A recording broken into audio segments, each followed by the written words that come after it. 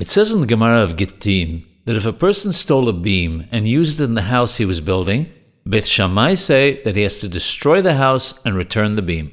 Beth Hillel say that the person only needs to pay the monetary value of the beam. When we say Elu wa Elu, Divrei Elokim Hayim, both opinions are words of a living God, how can we resolve these two opinions? Each time a person sins, the Satan takes from him some of his sparks of holiness, Nisusei Kedusha, and uses them as a beam in the house of impurity that he is attempting to construct.